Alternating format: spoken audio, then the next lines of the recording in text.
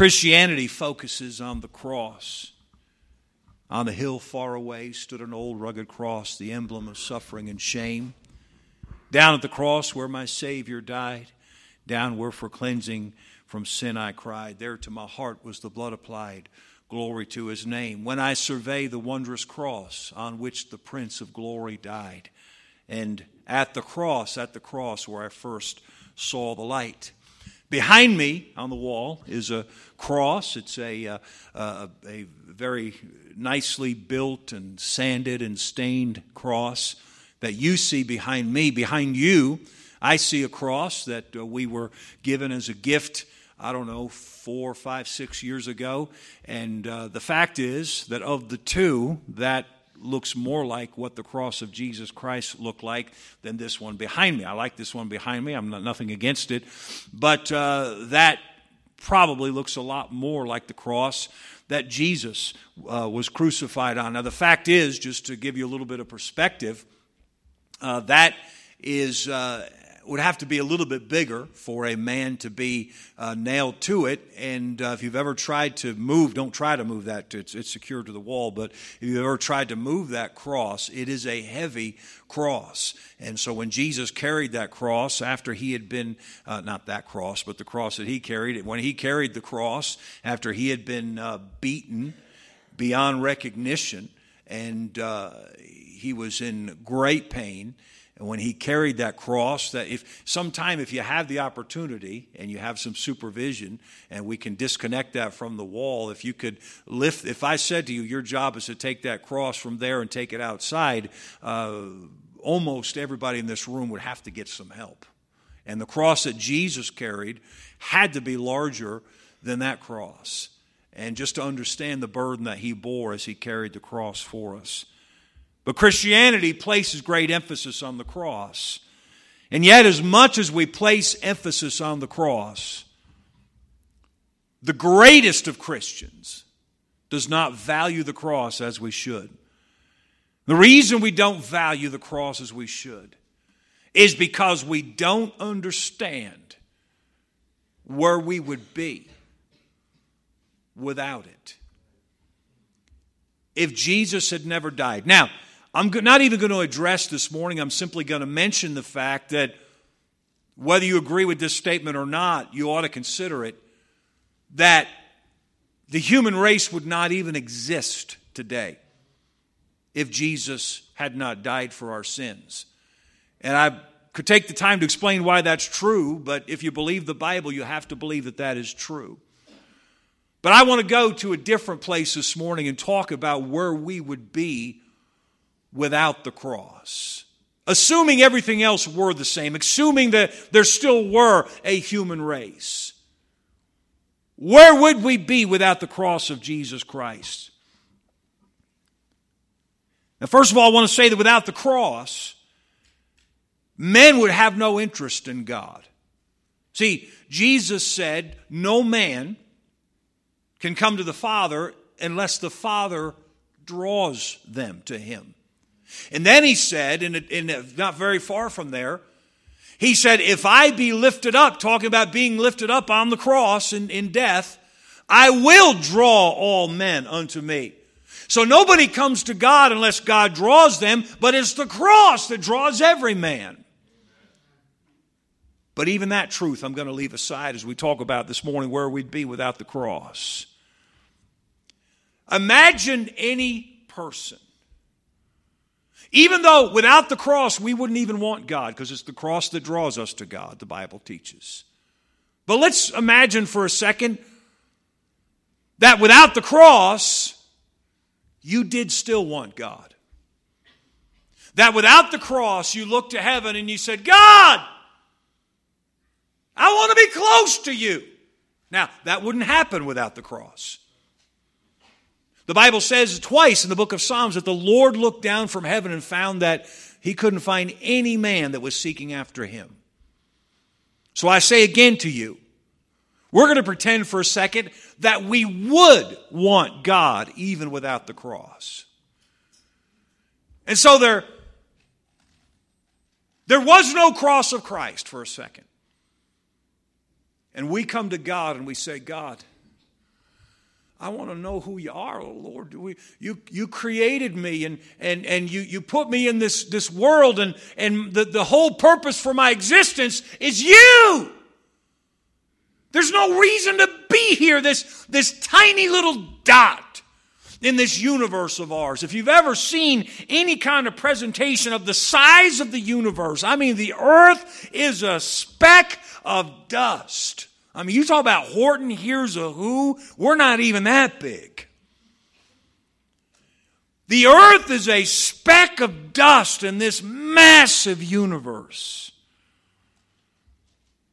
And God, here I am, a tiny speck of dust on a tiny speck of dust, floating through this, and for some reason, you've chosen to pay attention to me. That's unbelievable. But I went back into Crossville. We got to take the cross out of it, okay? Without the cross, Lord, here I am on this planet Earth. I want to know you. Now listen carefully. Without the cross, I reach out to God. I wouldn't reach out to God. I've got to stress that. I wouldn't be reaching out to God without the cross. But let's suppose for a second that I would, or you would. God, I want to be close to you.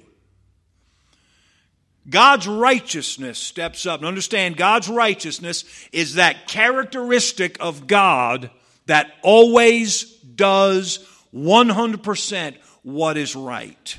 That's God's righteousness. Do you understand that God always does 100% what is right? He does not vary from it one tiny bit. That's one of the major differences between God and men, is that the best of men can stray from his character. The most honest man is still capable of telling a lie. The man with the most integrity is still capable of cheating and stealing. But God does not violate his character, not in the slightest little bit. He is incapable of violating his own character. And so we say to God without the cross, God, I want to be close to you. And God's righteousness says, you can't be close to me.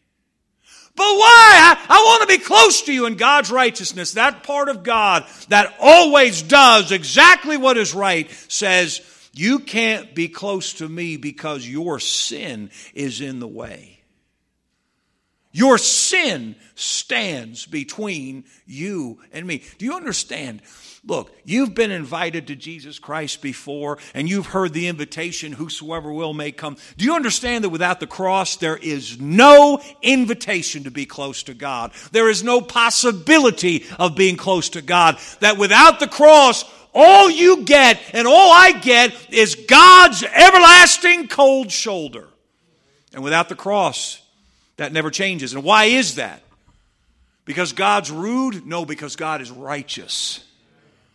And his righteousness says your sin stands in the way. In fact, if you want to know the truth, without the cross, God's righteousness doesn't even respond to us. We don't even get an audience with God without the cross. God!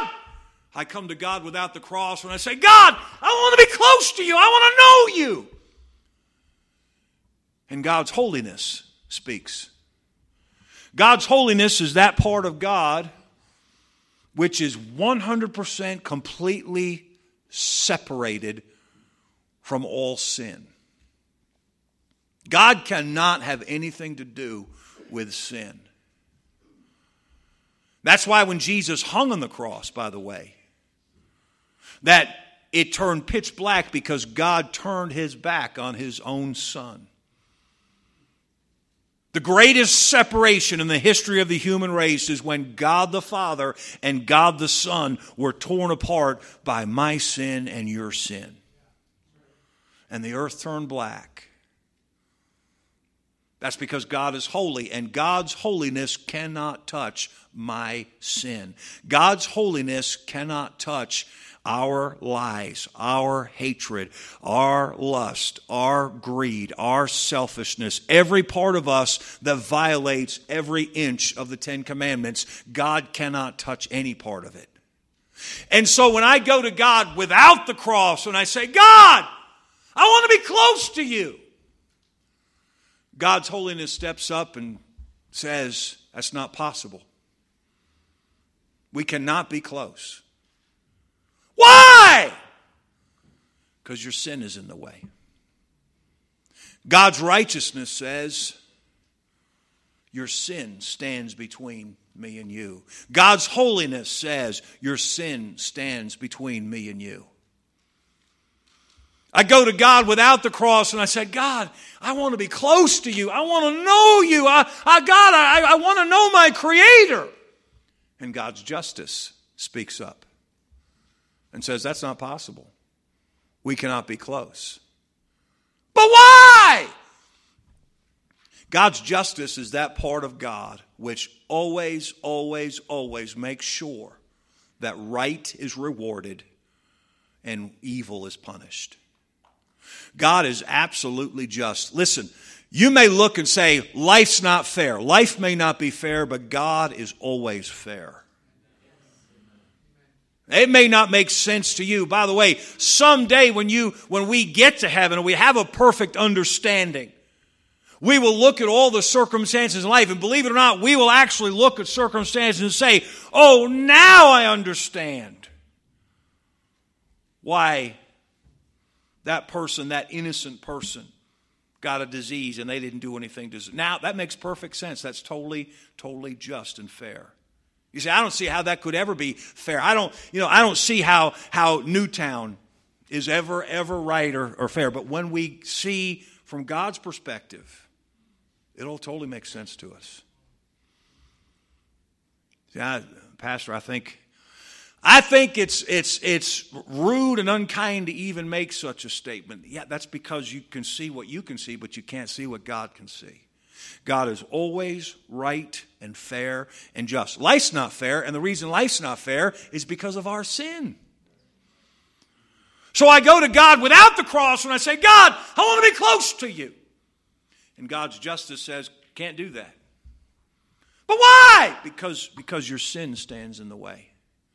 And that part of God's character, His justice, which always punishes wickedness and always rewards right, without fail, without variation, God never departs from His justice. And God's justice says, no. But now, the mercy of God. I appeal to God's mercy and I say, God, I've heard that you're a merciful God, and so I know what your righteousness says, and I know what your justice says, and I know what your holiness says, but what about your mercy? I want you to understand something about justice and mercy. Even a human judge, I mean a man who stands with a robe and he decides your fate. You know, it's when somebody else has committed a crime, we want the judge to lay down the law. But when it's our traffic ticket, we want mercy. Listen carefully.